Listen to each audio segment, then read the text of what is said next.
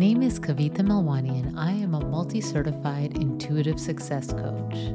I want to personally welcome you to Aligned and Soulful Success, where we empower soulful empaths, sensitives, and conscious leaders to confidently align with their purpose and opulently shine their light without the hustle. Together, we will explore challenges and real implementable solutions so you can step into your unique purpose and shine. It is possible to bridge the success that you already have with the truest, soulful, mystical parts of yourself. Are you ready to rise up? Then listen in. Hello, this is Kavitha with Aligned and Soulful Success, coming to you this week with a topic that I find really important. And when I figured this out through a mentor and coach, I realized what it was missing. So I really want to talk about this today. And that is how to use your superpowers or your strengths for entrepreneurial success. So most of us have been conditioned to focus on our weaknesses and not what's not working. And our brains are actually wired that way. It's wired to see what's not working so that we can have and stay safe, right? And so if you already have a brain that's wired that way, and then you've been conditioned to focus on what's not working, your weaknesses, then it's going to be just how you function without thinking. And so I want to bring to light today how focusing on your strengths, which could become your superpowers, can lead to your entrepreneurial success. What are some pitfalls with that? And one actionable step that you can take moving forward. So then let's talk about the conditioning part first. Most of us went to a traditional school system. If you did, you most likely received grades. So I want you to think back to maybe high school and think about your grades and what you would feel when you received that report card. In the high school I grew up in, we actually had rankings too, which I know that now, at least in my kids' high school, they don't do that. So we would get our grades and look at all the things we did well, and then look at the areas that we didn't do so well. And then at that point, most likely we made the decision to focus a little bit more or even a lot more on the things that we're not doing well at or as well as we would like. And so taking this a bit further, if you received praise for doing well on certain things, and I know a lot of my sensitive and empathic clients, that was a way that they received recognition because they tend to not be the loudest person in the room. So they received recognition from good grades. And so when you receive the recognition for good grades, and there's some grades that you're not doing so well, some subjects you're not doing so well, and you are going to focus on that because you want that praise, even if it's not a logical, a conscious thought process. And then think about overall how, if you wanted to apply to colleges and universities, you had a GPA, right? And so you had the GPA, and that GPA, or even the standardized tests, they were not based on just your strengths. They were based on overall everything. So it would make sense for you to focus on the things that you were not doing so well at, to bring that grade up, to bring the GPA up, to do better on the standardized tests. And so then from as far back as we can remember, we were conditioned to focus on what was not working. Now, I want to be clear. I know that grades and standardized tests are not the determining factor of how intelligent someone is. They're actually showing how well you function in a school environment, in a traditional school environment, how well you study and can demonstrate learning in the way that the school measures that. Either way, if that's not your strength, if your strength is not test taking and studying, you most likely started to work on those things so you could do well. So this is just one example of how we have been trained and conditioned to focus on what's not working. Now I want you to imagine a separate and a different scenario. Can you imagine what it would be like to focus on the subjects that you naturally enjoyed, that you were naturally good at?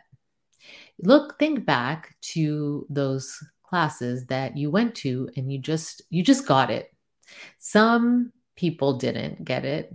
Some people really got those subjects, right? And so what if your GPA was based on assessing your strengths and focusing on the areas that you're strong in, and you got to develop those more than focusing on the areas that you were not good at or not as good at? Now, I'm not saying to ignore the things that you need to work on. It's just that we tend to focus a lot of our energy on what we are not doing well with, right? And so it was kind of a big moment for me. And for some of you, this may not be a big thing, is to realize that how much better things could be if I focused on what I was actually naturally good at. And even if you know this, most likely you aren't doing it. Some of you may be, but most of us have been conditioned for such a long time to focus on, improving the things that are not going well, that we don't put as much energy on improving our skills on what we already enjoy and are good at. And so much so that when I ask people what they're good at or what they enjoy, a lot of people can't answer. They don't know the answer to that question. They may know one or two things, but they're really not clear. So just imagine if you could have focused on your strengths and you didn't have to focus so much on the things you were not good at. And then that would not impact whether you could major in something in college or pursue a career, right? And so how would that impact you? How would that shift your perspective? Most likely it would improve your level of success. And it would also give you a higher level of satisfaction. So as an entrepreneur, it is really important to figure out what your strengths are. What are you really good at? And cultivate those strengths so they can become superpowers. Now, there's a lot of conditioning that's happened.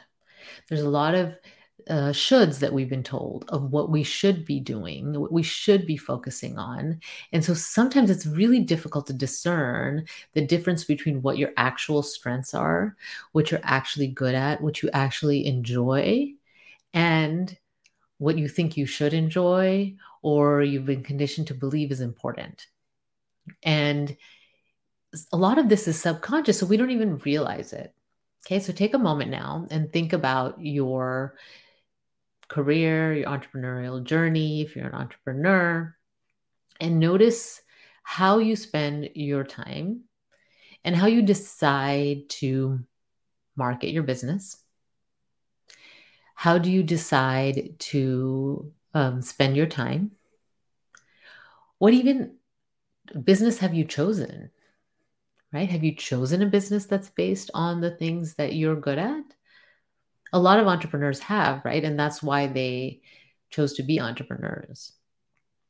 The challenges usually are not about the business that you're running, that you've chosen to run. They have to do with the other aspects of your business, the marketing and how you're marketing aspects. If you work with clients, what is that? How do you attract clients to your business? And how do you run the actual aspects of your business? And those of you that are entrepreneurs know that there are multiple layers of work that happens to running a business that goes beyond the actual business that you have. So if you are a success and business coach like I am, and your primary focus is coaching people so they can achieve success, that's only, unfortunately or fortunately, depending how you look at it, that's a small part of the business, and so a lot of the time is spent on the other parts of just running the business. So maybe you're spending half your amount of time on the reason you actually started your business, which is what probably your strength, right? And then where we tend to have the pitfall is the other aspects of running our business. And that's where things get complicated. That's where the pitfalls happen. We start to look externally for the answers of how to do something and maybe choose what someone has told us is the way and the path for us to create the success we want in our business. And often we're told that there's these formulas that we have to follow in order to be successful in business. And I've been in business long enough to tell you that there are many different paths to success. Someone will tell you their way. They will teach you their way. And to them, that's the only way because it worked for them. And so I've actually, over the years, worked with coaches that have taught their way of success, which there's nothing wrong with that.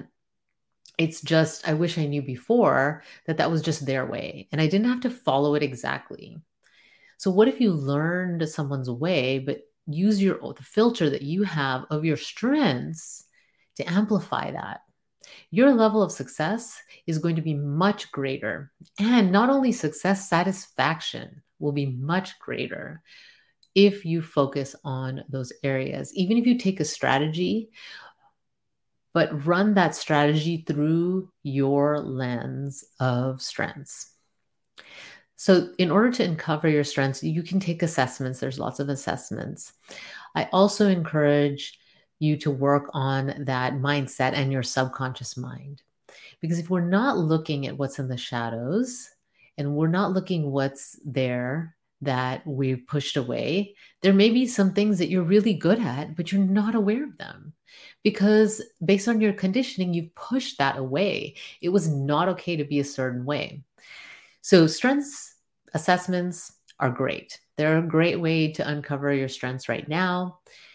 If you really want to go deep and get to that next level, it's important to look at that subconscious mind, look at your conditioning. And the only way really to do that well is to work with a coach who specializes in that kind of work. And I happen to be one of those, but if I don't resonate with you, there are others that work on that deep level. The way I work with clients is I work at that deep level and we have the practical aspects, right? I really want my clients and I help my clients to feel that deep connection to their business, that deep level of success, and it's to come from their soul.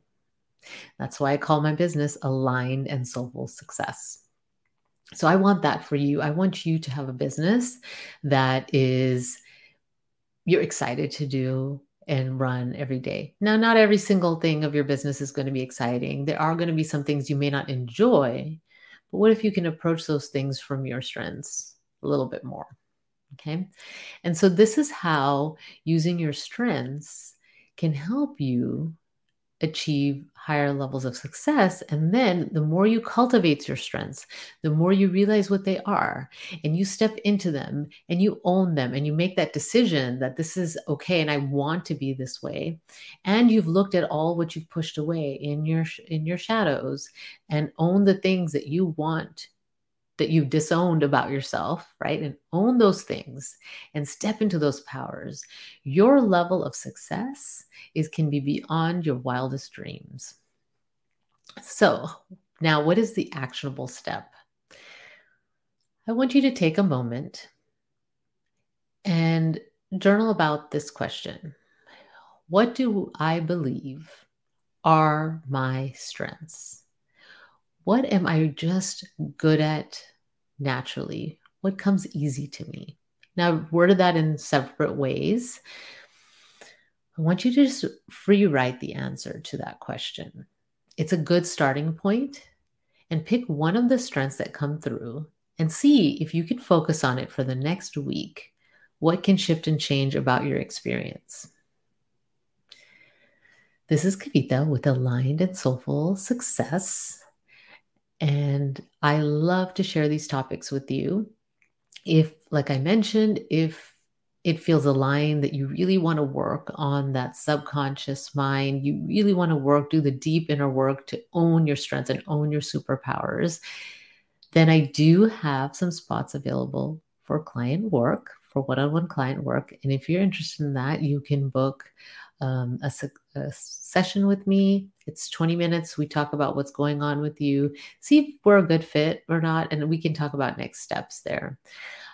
I do like my clients to come, even if they don't decide to work with me, to get some value from that call. So I will provide you some actionable item, or at least one actionable item for you to work on. All right. So until next week, take good care. Bye.